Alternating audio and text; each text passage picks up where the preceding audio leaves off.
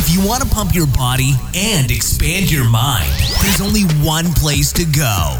Mind Pump. Mind Pump with your hosts, Sal DiStefano, Adam Schafer, and Justin Andrews. In this episode of Mind Pump, we cover the 5 most important resistance training principles.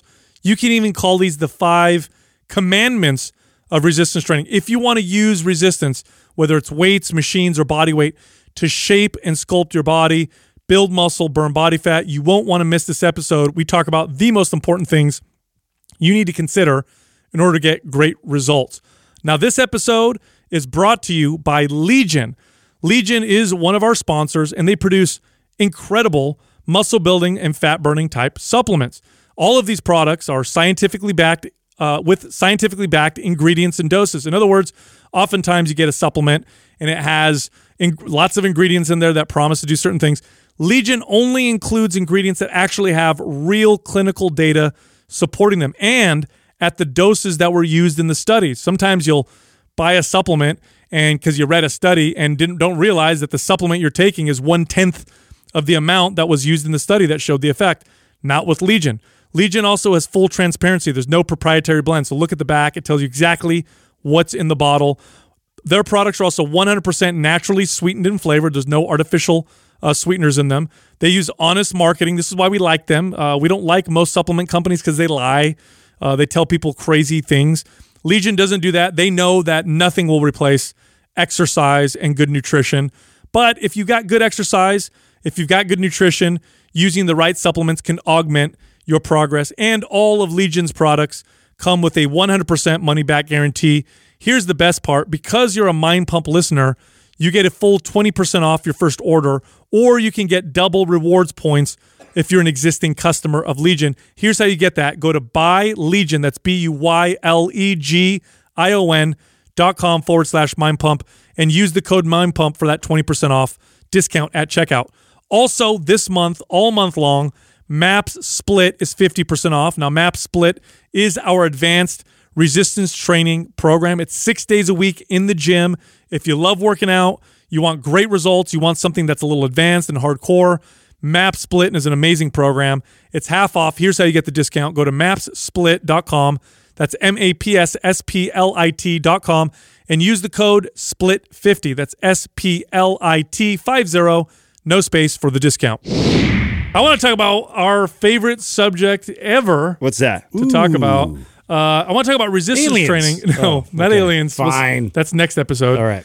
I want to talk about the most important resistance training principles, like the things that are the most important to consider when you're following a resistance training routine. Like the 10 Commandments? Something like that, but I think there's less than 10. All right. There's probably 5. Something like that. Okay, we're going to condense it for everybody. Now, I think it's important. Cut out the fluff. Yeah, I think it's important we define resistance training a little bit because I although it used to blow me away, it definitely makes sense that people would come to me and I talk about resistance training. They'd say, well, doesn't, my uphill walking count? Doesn't my water aerobics count? Because I am using resistance. It's my body weight. And the answer is no, that's not that's not what we're talking about when we're talking about resistance training. Resistance training is using outside resistance, which can include your body weight, with the desired result of building muscle and doing so in a way that does build muscle. Walking, yes, you are carrying your body weight, for example. That is some resistance, but walking doesn't really build any muscle. I mean, we're resisting gravity. Well, so it really is the 5 principles that constitute resistance training for building muscle. Oh, yeah.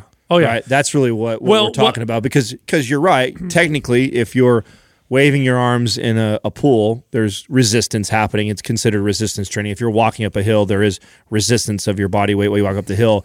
But the form of or modality in which you do it or the manner which you do it doesn't constitute it as a very successful way to build muscle. So what are the principles of resistance training to build muscle, to speed up your metabolism, to burn body fat? Focus on that muscle building signal. And that's a very important component to consider because resistance training, if you consider exercises like tools, and those tools being just like any other tool, They're good for specific functions, and they can be used for other things, but they're really good at one thing. For example, if I have a screwdriver does a very good job at screwing screws into the wall. Can I use a screwdriver to pry nails out of the wall, to clean your toenails? Can I use it to hammer things into the wall? I guess you could, but it's not going to be very good at those things. It's really good for what it was designed to be used for, that's which its is purpose. That's right. Resistance training does one thing exceptionally well, and it can be used for other things, but it really does one thing better than anything else, and this is the way it should be used, and that is to build muscle and get stronger. Now, I would also add body fat on that, but the way it burns body fat is not as direct as like cardiovascular activity. It doesn't burn as many calories as cardio, but because you build muscle and speed up your metabolism, you are now dealing with a faster metabolism, which makes fat loss much easier. It's a very effective fat loss tool because of that. So resistance training, it's excellent at building muscle. So that's the way it should primarily be used. So the things that we're going to talk about that are important for resistance training are going to be focused around that. But remember, getting stronger properly, you're also going to get great fat burning benefits, lots of muscle preserving benefits, especially if you're on a calorie deficit diet. You're going to get stronger. That's a side effect of it. Mobility, you'll get great mobility from resistance training if you do it right, because strength is a very important component of mobility. Lack of strength is one of the main reasons why people lack mobility. Like, for example, if you have trouble squatting down to the floor, if you fall, or your hips start to hurt, or you can't reach straight up above your head, it's lack of mobility, and oftentimes it's because you just don't have the strength to stabilize in those ranges of motion. Or over-dominant strength and underdeveloped strength creates imbalance, which then creates another type of problem. So it's all about how you apply it properly. Totally. Well, this topic is a bit nuanced, and so I think it's important too to know that there's many variables and there's things that we probably won't address or touch on that are probably also important. But we sat down and came together with a list of what we thought were the 5 most important principles when actually working towards resistance training. Right. And now the main ways you can do resistance training, so long as you have sufficient resistance, there's a lot of different ways, right? You can use body weight. You can use a variety of different weights, free weights, dumbbells, barbells, kettlebells. You can use machines, cables. Yeah, rubber bands. Heavy resistance bands, chains. Anything that gives you a sufficient amount of resistance for the purpose of building muscle will qualify for resistance training. Although, of course, we're pretty partial to the free weights just because they have the most versatility. They just see this overall more effective. But that doesn't mean that you don't want to do the other stuff too. All of those things are resistance training. All right. So, what do you guys think? Number one. One of the most important principles, in my opinion, would be to do the right exercises. I think this is such a big one. Not just do them, but also practice them consistently. Yes, because right away, what you're going to get is the portion of people that are like, I can't squat, I have bad knees, or it hurts, or whatever limiting factor from doing a movement that is so valuable, like the squat or the deadlift. And unfortunately, there's this movement right now in the training space too to just tell people, oh, it's okay. There's other great exercises, and people that are telling you that the squat is the king of exercises. That's the hack squat can be just as good, and they make cases for why those other movements are so valuable. But my argument back to that is what my experience. The percentage of people that couldn't squat or deadlift wasn't necessarily because they couldn't squat or deadlift. It was because they had issues they needed to address and get to the bottom of what was limiting them from being able to squat or deadlift, and they just didn't have the form and technique down. And it's a very difficult exercise to get good at, but that's also what makes it so extremely valuable. That's what makes it the king of exercises, because you can get in a hack squat, and we can compare studies of how a hack squat activates the quads, and you can show bodybuilders, it'll show, oh my God, I built just as much muscle. Well, that's great. I'm also thinking about the average person. I can just throw anybody in a hack squat, throw some weight on and get them up and down on the machine and get them to do it, and they get a great workout. That's phenomenal. Yeah. But that same person, it may take me months, maybe even years to get that same client really good at barbell squatting, and there's value to that. So huge value. Yeah. In fact, if you were to compare the results somebody got from an easy exercise like a leg press to one that's more complex and difficult like a squat, in the first 4 weeks, a beginner, first let's say 4 to 12 weeks, a beginner might get more benefits and gains from the leg press. But that's because of the learning curve that you talked about. Once they are able to do a proper squat, the squat starts to blow away the leg press in terms of results. Well, I mean, resistance training is essential because if you look at our lifestyle today, we've already done a really good job of making everything else really like easy and accessible and convenient. And, you know, the reason why, you know, we're going back to actually putting our body through this type of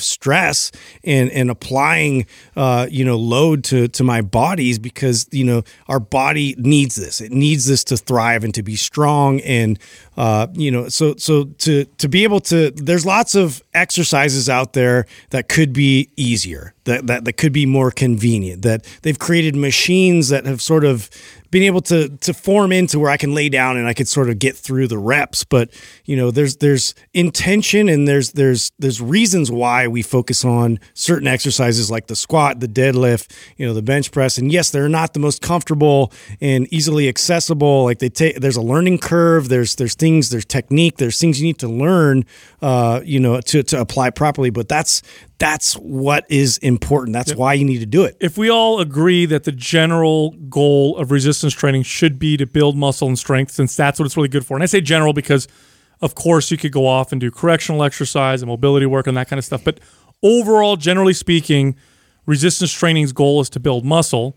I can now list and create a hierarchy of exercises of which ones build the most muscle and the most strength. One of the worst myths in resistance training is that there isn't a hierarchy of exercises, that one exercise isn't better than the other. Oh, those both work your arms, they're both equivalent, they're just different. Or they'll both work your shoulders, they're both equivalent. Not true at all. There is a clear hierarchy of exercises. Generally speaking, the most effective exercises in resistance training known to man from a muscle building, strength building perspective, even if your goal isn't to build big muscles, even if let's say you're a woman listening right now and your goal is to get as lean as possible, you still want to use resistance training and try and maximize the muscle building effect because it'll maximize the fat burning effect, it'll minimize the muscle loss that happens from dieting, and I have yet to ever meet anybody who does one workout and wakes up the next day with too much muscle. It just doesn't happen. So in other words, what's going to happen is you're going to get your goal faster. At some point, if you ever get to this point where, and I've never encountered anybody like this, you get to the point where like, wow, that's enough muscle. I don't want any more shape, sculpt, or muscle. Then you can start to move down the hierarchy and do the less effective exercises. But to get to your goal, you want to look at the hierarchy. What's at the top of the hierarchy? We talked about the barbell squat, easily one of the most effective lower body and total body exercises that exist. The deadlift is also right up there, whether it's sumo or conventional, or even I would even put trap bar. I know that's controversial, but I would even put that there. The deadlifts are phenomenal exercises. Then you have your rows, your barbell rows, your dumbbell rows, phenomenal exercises. Then we have your presses. You have your horizontal presses, like your bench presses, and then your overhead presses. And then you have your overhead presses. Those are the most effective exercises. I can keep going down the list. Then you have your lunges and split stance exercises. And then we have more of your isolation exercises. But honestly, those ones I just named right there are the most effective ones. Those ones you should practice. That's your core. Consistently, constantly, often. Practice them. And I want to reiterate that part of the value and what makes them better than this argument of these other exercises that people say, activate just as much muscle or could build just as much muscle in this 6-week study. Part of the greatest value of those movements that you just listed is the difficulty of it and the percentage of people that can't do it very well right out the gates. And it bothers their back, it bothers their knees. And instead of completely just avoiding the movement, I'm not saying to push through it and ignore it, try and figure out why it is, address it. when you squat, my knees always bother me. Okay, it's not because squats are inherently bad for your knees. That's not why it is. There's something going on with your body that is causing that now you're squatting with a barbell on your back. It's exaggerating it and it's making it very obvious to you. It's there. It was there before you started squatting. Address it. Get to the bottom of it. This was the motivation behind programs like MAPS Prime and MAPS Prime Pro, was to help people with this, because we understand that the average person who squats and just feels it in their knees or their back, they go, oh God, that hurts. Squats are bad for me. No. Let's assess it and figure it out. It's not, again, the barbell squat's not inherently bad. Why is this fundamental movement, and squatting is a fundamental human movement, why does this fundamental movement hurt me? Just like if walking hurt you or sitting hurt you. Right. Do you stop walking just because walking all of a sudden starts bothering you? Yeah, you would ask the question, okay, why is it that this fundamental human movement hurts me? Figure that out, fix it so that I can do this fundamental movement and utilize the power of some of the most effective, again, exercises ever known to man. I used to love, one of my favorite things about being a trainer was when I was able to look at a potential client. So a new client would come to me, and I used to like it when I would get an experienced potential client. So somebody would come to me, talk to me about wanting to hire me, and I'd ask them always, do you work out now? What's your routine look like? What's your exercise history? And they're like, oh, I've been working out 4 days a week for the last 5 years consistently. Then they would hand me their routine. I used to love this because I would look at their workout routine and I would see no deadlifts, no squats. Mm-hmm. And I knew right away that I was going to blow their mind. I knew right away, like, oh, I don't have to change anything except have you squat and deadlift. And I've had this happen several times, right? I have experienced clients come to me, show me their routine. I don't see 2 or 3 of these fundamental movements. I'll ask them, why aren't you deadlifting? Oh, my back, I'm worried or whatever. No problem. We'll make sure you can do this properly. Then I would train them, and I would blow their minds. Yeah. I would blow their minds with the progress and results that they would get. Doug was a good example. When Doug hired me years ago, he definitely hugged you. He did. He gave me a hug too. Doug is a big hugger. He is. Doug the hug. When Doug hired me years ago, one of the reasons why Doug hired me, besides the obvious, I want to build muscle and all that stuff, he had a bad back. And guess what exercise we got really good at? The deadlift. Yeah. We got good at the deadlift. Oh, it's like the bursitis in my hips and my low back. Mm-hmm. Nothing cured that more than getting good at squatting. Oh, it was insane. The work that I had to put into mobility and mobilizing my hips and my ankle mobility is what ended up alleviating all the pain I had in my low back and my hips. And that's we're just an example, and I know that's my story. Yeah. Everybody has something similar, and that is the real value, and that's where the people, and we have friends, we have very intelligent trainer friends and coaches of ours that kind of promote a different message because they come from a purely muscle building perspective, and they like to compare and share the studies of, oh, look, if this person squatted, this person did hack squat, look at what that's what we're looking at too is behaviors. I'm not just talking and speaking to the comparing two exercises, the amount of work and effort that takes to get good at squatting, what you have to do, the prerequisites that you have to do, there is tremendous value. That's the learning process. Well, and stable joints. Right. Like what are we teaching your body? Besides muscle building, which is definitely a vital component to that, but now how do we support that? Can I function properly in everyday life? Can I do things athletically? Can I move my body appropriately? And that all, it definitely resides around how good my joints function, and strength is a huge part of that. Right. And now think of it this way, right? Imagine if you had a task, and the task was to dig, 10 underground pools. So you had to go and dig lots and lots of dirt for 10 underground pools. And your 2 options of tools were a regular shovel, so you have to do it by hand, or a backhoe. But you don't know how to do a backhoe. You've never operated one before.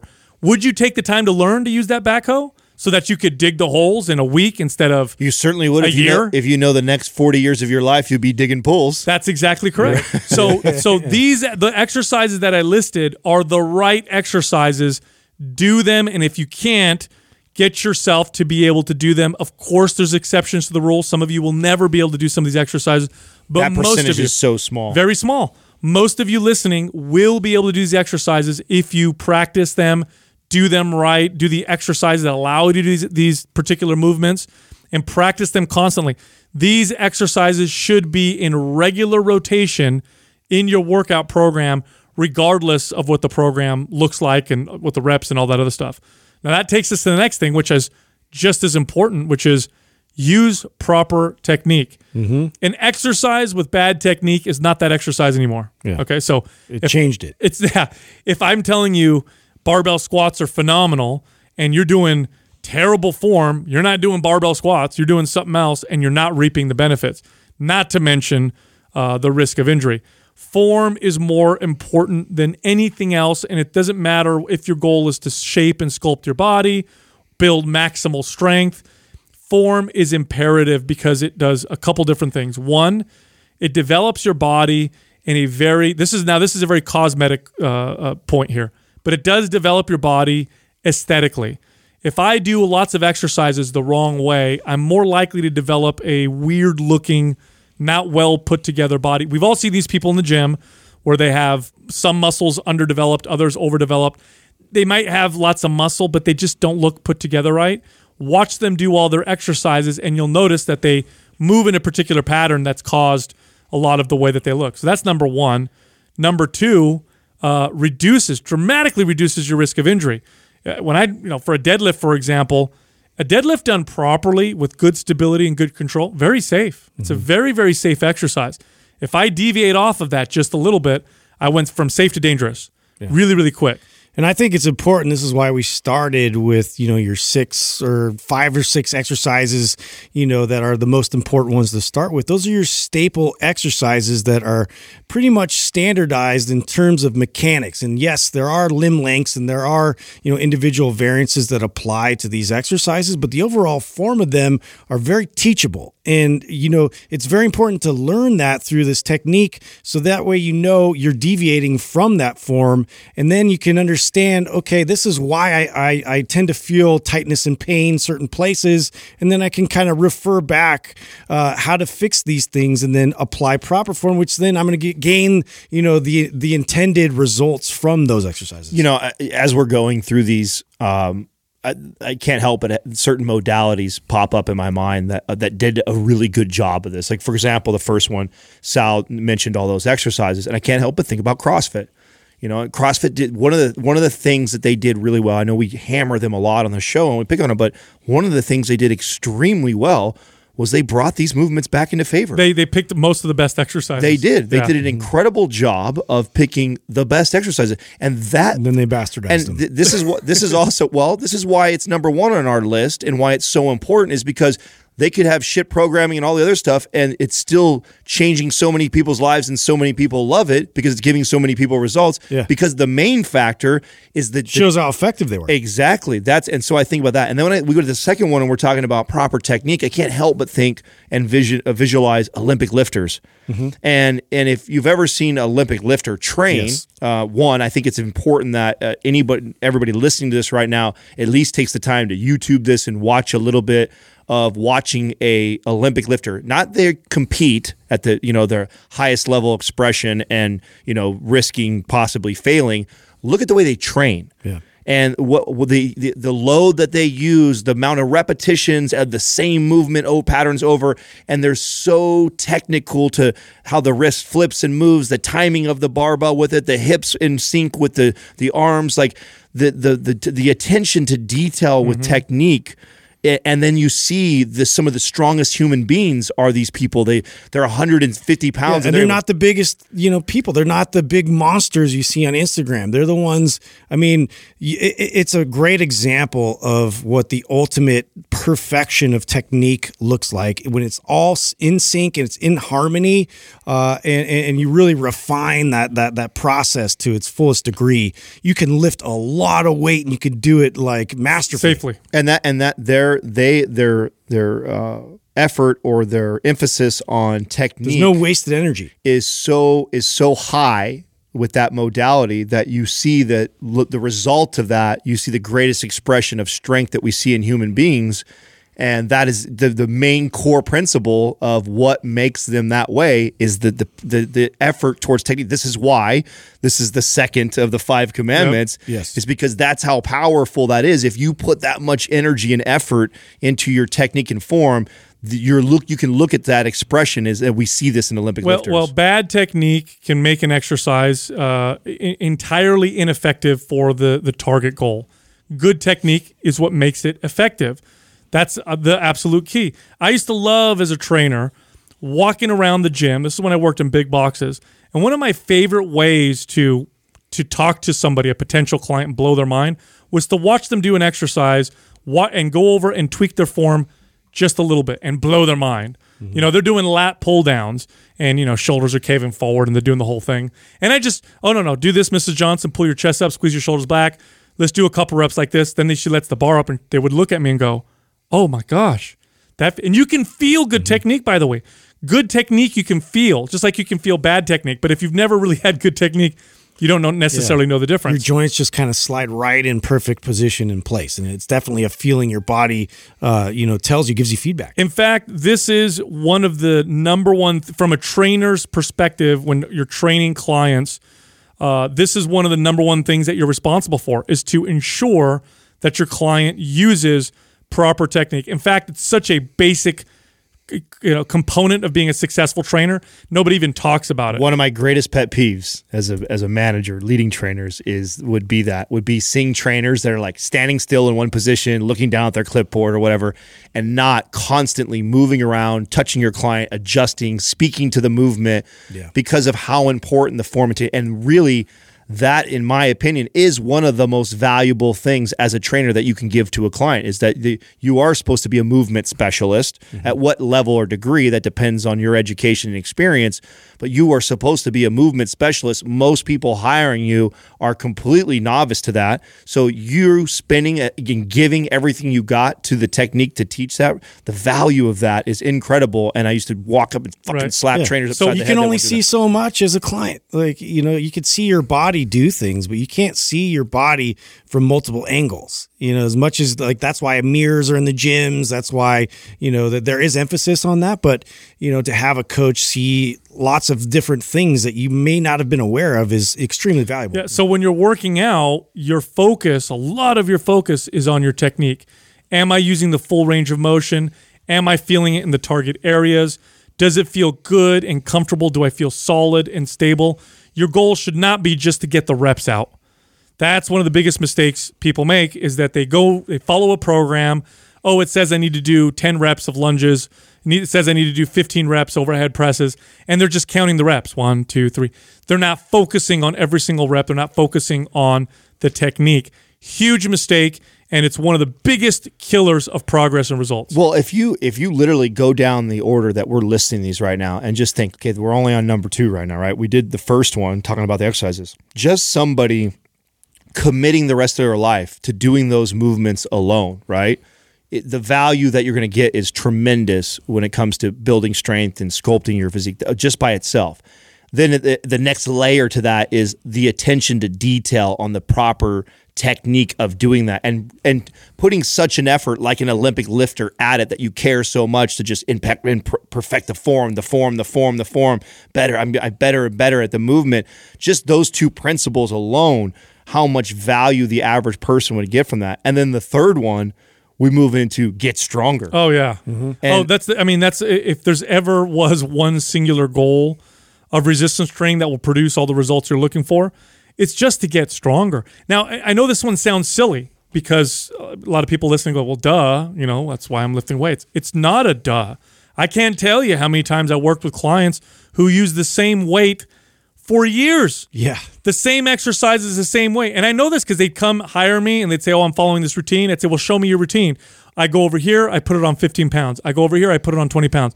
What do you mean you put it on 15 pounds? Oh, that's just the weight that I do. I do 15 reps. I've always done that. How long do you do? Oh, I grab the 5-pound dumbbells. That's what I always use.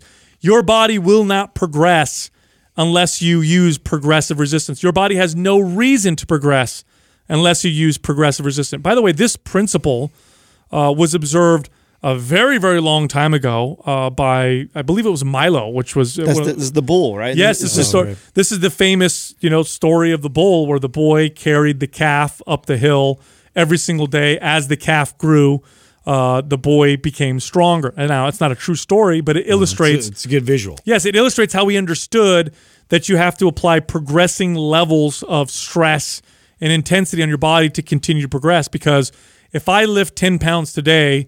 and it's hard, my body's going to have a nice reason to progress. If I lift it again tomorrow and it's easy, I'm only ever going to be as strong as I ever asked my body to be. So it's never going to progress unless I add more weight. Right. I do what's called progressive overload, which is one of the core, obviously the core principles of resistance training. So when you go to the gym, now if you're super advanced, you've been lifting weights for years and years and years, this becomes much more difficult. Obviously, you can't get stronger indefinitely. I wish. I think by now my deadlift would be over 7,000 pounds. Doesn't work that way. Of course, there's limitations. But your goal should always be to see if you can, and remember, follow the first two principles, right exercise, proper technique. The goal should be, can I get myself to use proper technique and to lift more weight and get stronger? Each time you get stronger, here's something to consider. Even if you can't tell in the mirror, even if you don't look like you changed so much, if you did 2 more reps or you added 5 pounds, you changed. Yeah. Something about you in your body changed. You are not the same human on a fundamental level. You have more muscle fibers, better use of your muscles. You're stronger. You are different. You have improved.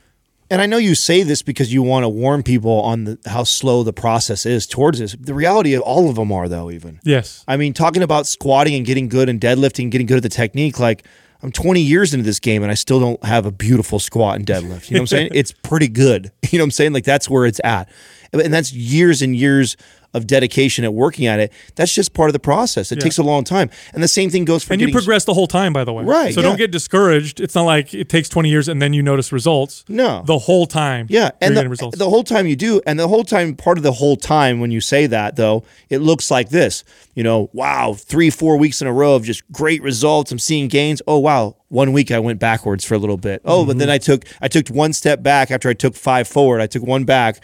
It's not, and then you take another 2, 3, 4. It's just, that's the process. It's not this like perfect linear growth of strength or better form.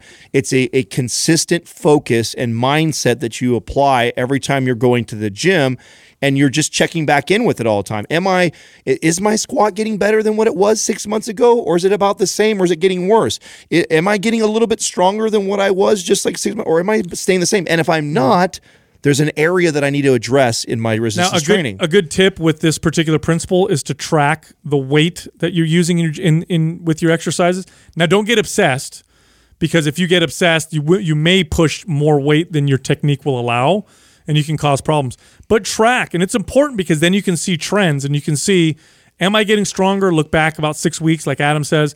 Oh, wow, I lifted 10 more pounds. You know what's funny about this one? People, I think, oftentimes think that getting stronger is something that athletes and strength athletes and bodybuilders really need to focus on. The funny thing is, when I would train the hardcore athletes, yes, I was focused on getting stronger, but I didn't make it a huge focus because they knew to do that already. The people I really focused on getting stronger were my everyday average people. People who came in and were like, hey, I want to lose tons of weight. Yeah. No problem, we're going to make you stronger. You know, hey, I want to get my back pain to go away. No problem, we're going to get you stronger. And we would focus on it, and all the results that they would see came from the result of getting stronger. It's like getting stronger is a prerequisite to all those other results and goals that they had, whether it was burning body fat, feeling better, not having pain, better mobility. It was about getting stronger. And it's measurable. And it doesn't always, and like to Adam's point of it not being linear, there's hacks that we've found in terms of like different focuses of where to get stronger, where there's deficits in my body that needs attention then to bring it up. And you know, this isn't always front like movement like in front of me and behind me. This is also moving left to right. This is also a rotational movement. These are all things to consider that you can actually add load to and build and develop strength. Yes. Now, with getting stronger, this is something that's interesting about it. And I can't really think of too many other things that are in the same category. Like gaining weight or losing weight can be good or bad news, right? You can gain body fat. You can lose muscle. Stronger is always good. Always. I don't care what your goal is. I don't care if your goal is fat loss. I don't care if your goal is mobility, just overall health and fitness. I don't care if you're in a calorie deficit or in a calorie surplus. When you're working out and you're stronger, good news always, and it's always good for all the goals that you have. It's the number one thing you should aim for with resistance training. Now, part of getting stronger too and consistently seeing strength gains, one of the most important keys to that is understanding the appropriate dose of intensity and frequency. Oh, I'm so glad you said appropriate. Yep. So glad you said appropriate because intensity is important because you have to train intense enough to give your body a reason to build muscle, to adapt. You have to create the environment. Has to, right? So remember, getting stronger, building muscle, getting your body change, it's an adaptation process. It's really no different than any other adaptation process in the body. If you write a lot, if you use your right hand to write a lot, you may notice that you have a callus on one of your fingers where you always press with the pencil or the pen. Now that's an adaptation by your body to allow you to continue to do what you do and to do it better. Your body's trying to get better. The reason why it did that was because of the stress of the pencil or the pen on your finger. At some point, the callus isn't going to grow anymore because it now has met the demands of the stress. Okay, so when I'm trying to build muscle, get stronger, burn body fat, get more fit, I have to train intensely enough to give my body a reason to adapt. If I train too hard, just like if I apply too much pressure on my finger, I'm going to break down the callus and hurt myself and prevent myself from adapting. If I apply too much intensity, I overcome and overwhelm my body's ability to adapt. I don't build muscle. My body's only worried about healing. It's only worried about, oh, we got to heal from this intensity. This is why intensity needs to be appropriate, because you can train with too little intensity. That's not going to get you results. You can train with too much intensity. That's also not going to get results. It has to be appropriate. So let's use an example. If I have a beginner, couch potato, never works out, doesn't take much intensity, does it? No. I'm going to do a few sets of squats, and I don't need to get them to train to failure. They don't need to feel this massive burn in their legs. I don't need to make them throw up. It just needs to be more intensity than their body's used to. That's going to be enough to get their body to change. Now, what if I take an advanced lifter? Let's say I take somebody who works out really, really hard and has been doing so for 10 years. The level of intensity that I need to apply on that individual to get their body to adapt further is far, far higher.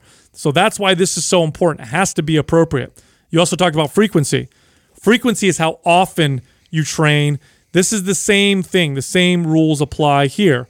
If I train too often with too much intensity, not a good thing. Now, intensity and frequency, those are related, aren't they? Well, this is also in poor people that have listened to me for this, 1,000+ episodes. I've heard this ad nauseum. I constantly repeat it because I think of this, because this is definitely one of, in my opinion, for sure, the top 5 commandments in strength training.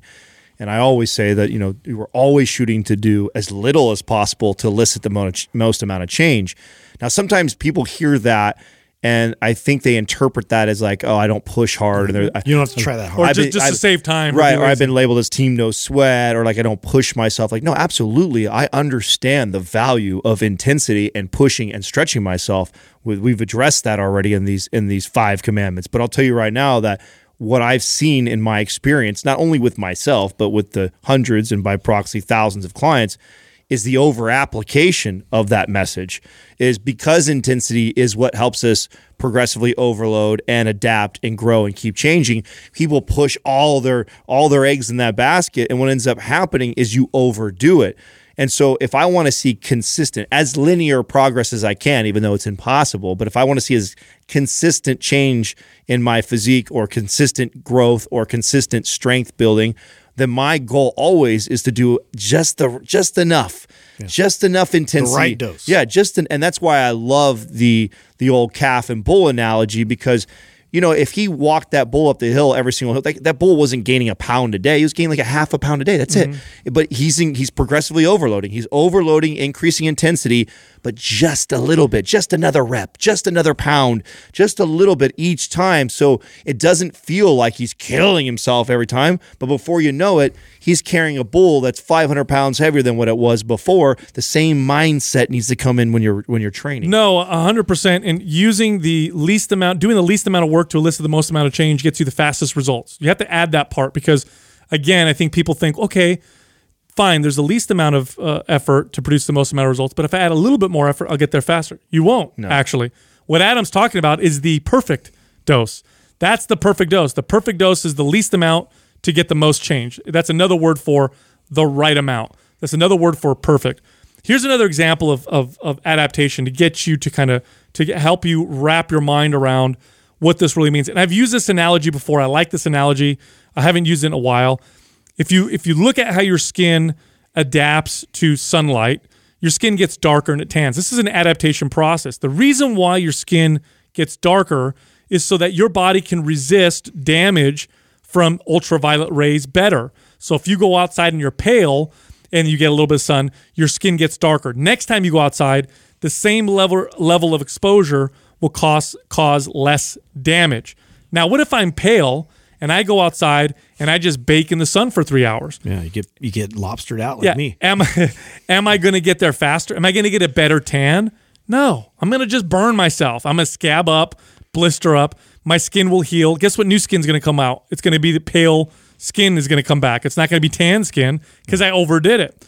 Resistance training is no different. If you want to scab up your body, so to speak, with too much intensity, what's going to happen is you're just going to heal, and you're not going to progress. So you want to apply the right amount of intensity, and the right amount of intensity is a little bit more than you're used to. Yeah. Okay, again, so if you're a hardcore trainer, you're going to have to use a lot of intensity. If you're a beginner, it's not going to take much. This is not a common message out there either, because it's so much more attractive to just do more, to work harder, and that's definitely like everywhere in the marketing, everything you see on Instagram, everything you've been told. If you've played any sports or anything else, it's always about working harder. But there's a way to do it where you hit that perfect hum where your body is in sync and you're actually progressing forward, and you're not just beating yourself up to where now the next day it is revolving around me just healing in order to get my body to produce that same type of result I put into the workout previously. I want to make it clear that this also applies though to the advanced person. Yeah. Because here's the thing. Most people are not like Sal. Okay, Sal falls in a 1% of the 1% of, I started weightlifting at 15 years old, and I've literally taken 3 days off my entire life. Yeah. Okay, not only are you experienced and you've been training for right, the amount of time away from the iron is so. Most people, I would think, are probably more. I mean, I know Justin, Doug, myself probably fall more in this category of like, there's times when we're on a nice hot streak and I'm consistently hitting the gym 5 to 7 days a week. And then there's other times in my life where it's sparse. I might go a week I didn't train. I might only train 1 day or 2 days. And I treat myself like a fucking beginner when I come back in the gym. Yeah, right. You see me doing body weight stuff. You see me cutting it to only 2 sets. Why? Because my body is not adapted to that volume that you're training, that Sal is training at right now, because he hasn't taken a break in forever. So I know that even though I'm an advanced lifter, I've been doing this for a very long time, just the fact that my volume or the last couple weeks I've been inconsistent, that is it's amazing how fast you reset that. So when I come back in the gym again, I'm back to kind of square one in a sense. Right. And the body adapts both directions. So if you stop training, your body adapts downward, and then less intensity is required to get it to move back up, which is exactly what you're talking about. Here's a good rule of thumb, okay? You should finish your workout with good energy. What I mean by that is at the end of your workout, you should feel energized. You should not feel like you beat the crap out of yourself or you're crawling out of the gym. That means you did too much. You also should not have crippling soreness after your workout. A little bit of soreness is fine. Ideally, you'd have almost unnoticeable soreness, so you're a little bit sore, but you almost don't notice it. That's the right amount of soreness. If you're super, super sore, or just touching the muscle hurts, or it's impeding your ability to walk, you overreached. You overdid it. You did too much, and you're actually slowing down your progress. All right, so the last one sounds like it counters the first one. The first one was do the right exercises, do them consistently, do them constantly, put them in rotation. Well, now what I'm about to say sounds like it counters it, which is throw the monkey wrench in there. Seek novelty. Novelty is phenomenal for the body to get it to change. Now, you can still do the same exercises or put those core, but there's a lot of other exercises you can throw in there, and then there's a lot of factors you can mess around with. I was going to say, there's a lot of things that we can manipulate to make something feel novel. I'll give you an example. Right now, I'm helping out like my brother-in-law. He is super strong. He thinks that 5 reps is high rep. Like he loves to lift heavy ass weight, and he's good. And I'm making him go through one of our programs right now, and he is like 8 reps to him is dying. And I'm saying, dude, this is going to be awesome for you. His pain. Because he hasn't lifted this way in years. Now he's still doing deadlifts. I still get the program. He's following the powerlifting program right now, so he's mainly doing what he likes to do always. But I know I've seen his training forever, and he literally has been lifting singles, doubles, and triples, and maybe the occasional 5 rep day for like years. And he's not trained out of that. So I don't need to tell him stop deadlifting, squatting, and change it to machine exercises or do these other things to make it novel. I can make it novel simply by manipulating his sets and repetitions, and that will be incredibly novel for him, enough to send a new stimulus and change and adapt. Oh, it's amazing how much novelty has an effect on the body. Like what Adam's talking about, training in the same rep range all the time, and then all of a sudden you train in a different rep range. Mm-hmm. You'll notice right away your body starts to respond again. It makes a huge difference. In fact, if you look at, I don't know, how many MAPS programs do we have? How many workout programs do we have? 12? 13. 13. So we have 13 fitness programs, all of them for different goals. Some of them for getting you to train like a strongman, that kind of training. Others like to train for obstacle course racing, traditional muscle building, bodybuilding, powerlifting. Huge variety of different programs. You want to know what all of them have in common? They all cycle you through a certain level of novelty. Every single one changes reps, changes sets, and also mixes in different exercises. Now, why do we do that in every single program? Why is that important, whether or not you're training for obstacle course racing, or you are trained to be a powerlifter, or you are trained to be an athlete or a bodybuilder? Brand new stimulus. Because it gets your body to progress. One of the fastest, easiest ways, I'll tell you something, here's a secret. One of the easiest ways to get your body to stop progressing, do the same thing all the time. Mm-hmm. Don't change anything at all. Mm-hmm. By the way, one of our earlier components here, getting stronger, adding weight, that's another way of adding novelty, isn't it? Yes. That's another easy way to add novelty, simply by going heavier. But there are many other ways. So here's the first one, repetition. We just touched on this. Doing a different rep range. So the low rep range, typically I'll count 1 to 5 reps. I'll consider low, maybe 6 reps. Then you have the moderate rep range, 8 to 12. Then you can go higher, 15 to 20 or 25 reps. All of those rep ranges build muscle. All of those rep ranges produce results. All of those rep ranges are the most effective when they're new. Mm-hmm. They're least effective when you've been doing them for maybe more than 5 or 6 weeks. And to that point, we have to address the studies that confuse everybody, because if you take a 6-week study to show which rep range builds the most muscle, we know that it's 8 to 12. But that's only in the case where we're talking about all the same people starting from the same point. That's not our audience. There's millions of people in all millions of different places right now. And the thing that's going to get your body to build the most muscle is the one that's most novel. Mm-hmm. So if you were the power lifter and you, like my brother-in-law who never lifts more than 3 reps, guess what I knew? 12 to 20 reps was going to give him the greatest change. And if you're the high repetition, plyometric, low rest periods, superset everything, 15, 20, 30 reps of it, all like a circuit type of training, guess what's going to build the most muscle on you? 1 to 5 reps. So the thing that is most novel to your body is what's going to give you the greatest change. Now keep in mind, this doesn't mean, because I know people are listening, cool, I'm going to change everything all the time. No. There needs to be a level of structure. You have to allow your body enough time to reap the benefits of the new novel stimulus. So what I mean by that is, the very first time you go, if you're a 1 to 5 lifter, the very first time you try 20 rep squats, you're not going to be very good at them. And because you're not very good at them, you're not going to reap all the benefits until you start to get good enough to really maximize them, which may take you 2 to 3 weeks.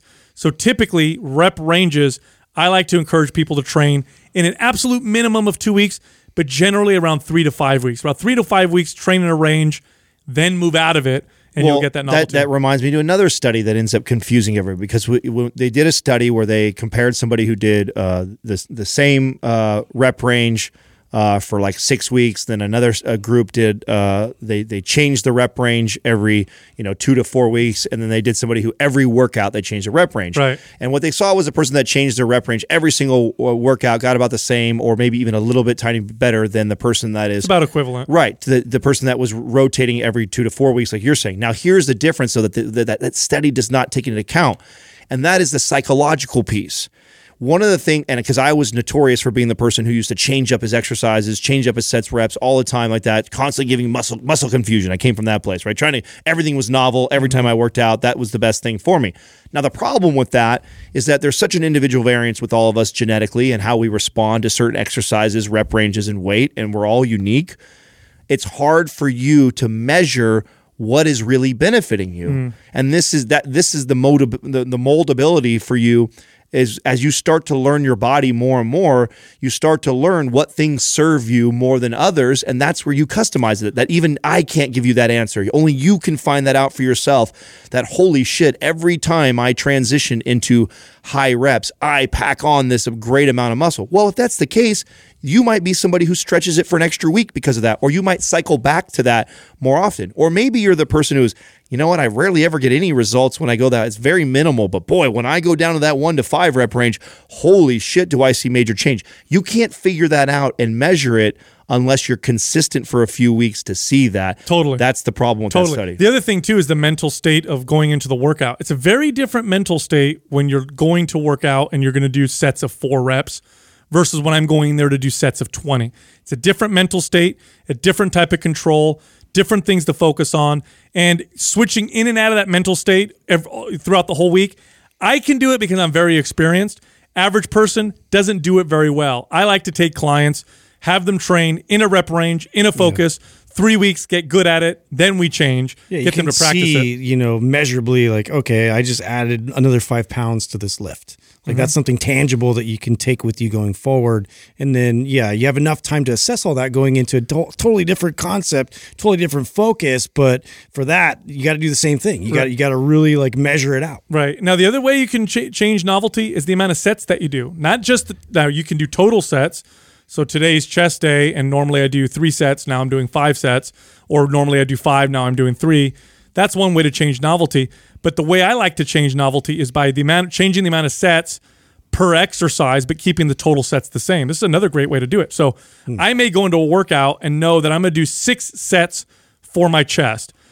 I might go in there and do 6 sets of bench press, just get really, really good at the bench press. Or I might do 3 different exercises, 2 sets each. Same amount of sets, but now I've got way more exercises, and it's totally novel. So sets is another way to manipulate the novelty of your workout. And the last way, of course, is changing exercises. This one is paramount. Now, we did list some of the most important exercises that you can do. Those should probably always be in rotation, but those shouldn't be the only exercises that you do. There's lots of, we said barbell squats, one of the best lower body exercises. Should you only squat? No. There's I could list 50 other leg exercises. You could focus completely on unilateral training. Well, not only that, but the amount of, I think those core exercises should always be in your routine. And by that, it doesn't mean exactly a back barbell squat. It could be a front squat. Oh, right. So a variation of those. Those are the core. And then all the variations of that should never leave your workout. No, like an overhead press or dumbbell overhead press. Right, exactly. That should always be in there. You should never eliminate the bench press. It might not be a barbell bench press. It might be an incline barbell bench press. It might be a dumbbell bench press. Those are the same movement. You're just changing the tool that you're using. A barbell squat, a squat, should be in there, whether it be a goblet, whether it be a Zercher, whether it be a front, whether it be a back, whether it be a high bar, whether it be a single leg squat, whether it be a Bulgarian split squat. But heaven forbid you go do a workout. Talk about a crappy workout and go spin, and you see this a lot. Leg extensions, leg press, and then some other leg curl. Yeah, leg curl or hip adductor machine, and then you leave and you do that type of exercise.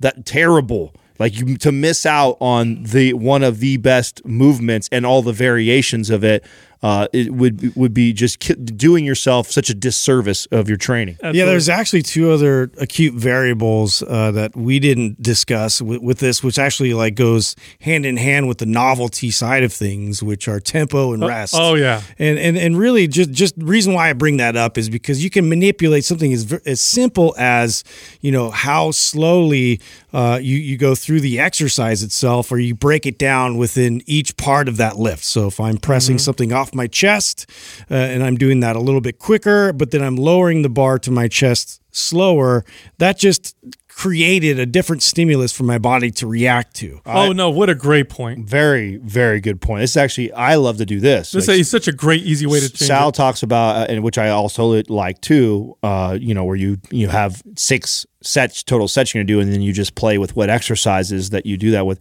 But I love what you're saying too, Justin. It's something that I do all the time, where my routine looks exactly the same, but boy, can you make a routine way different by just, and I love speaking to this because it's an area that I never see people mess and manipulate. Nobody ever changes tempo. this. Yeah. It's a forgotten thing. Yeah, if you watch somebody bench press and you've seen that same person bench press for 3 years, they bench press the same way for 3 years. Like they literally are perfecting their technique just so they can lift more weight. But it's like, hey, sometimes go into the bench press and fuck with your tempo. Slow it way down. Go 6 seconds on the negative. Really, really, really slow. Yeah. And boy, does that change that exercise big time as far as making it novel for your body to create a new stimulus to grow and change. Right.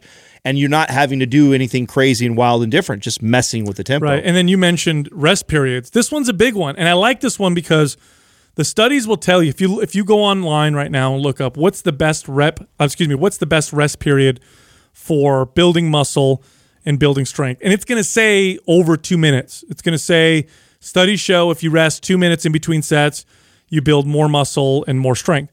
Now, this is true in a short period of time, but again, if you adapt to it, your body will stop responding like it used to. Take that same person, and I've done this with many, many powerlifting-based clients where they rest 2 or 3 minutes, and I cut the rest down to a minute or 45 seconds.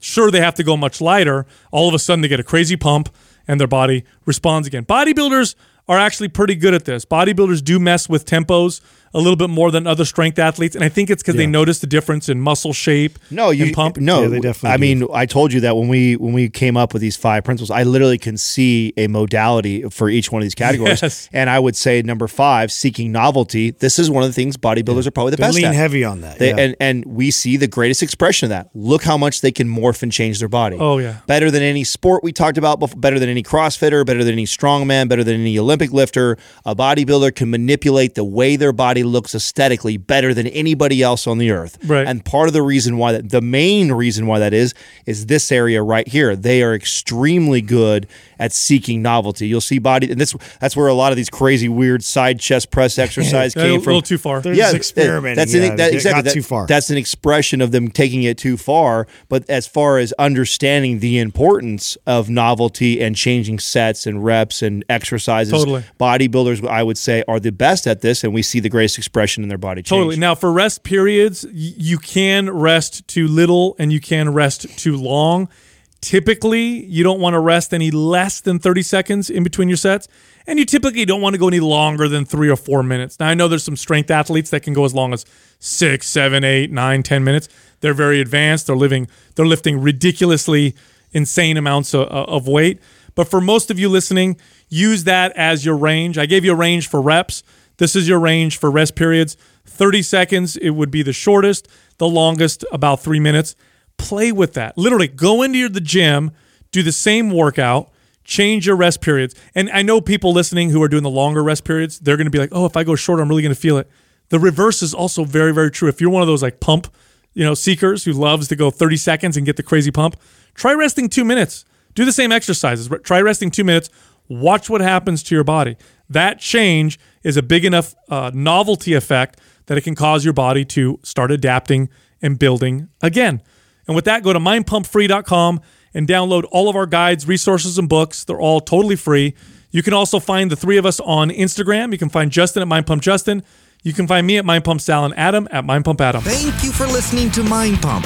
If your goal is to build and shape your body, dramatically improve your health and energy, and maximize your overall performance, check out our discounted RGB Super Bundle at mindpumpmedia.com.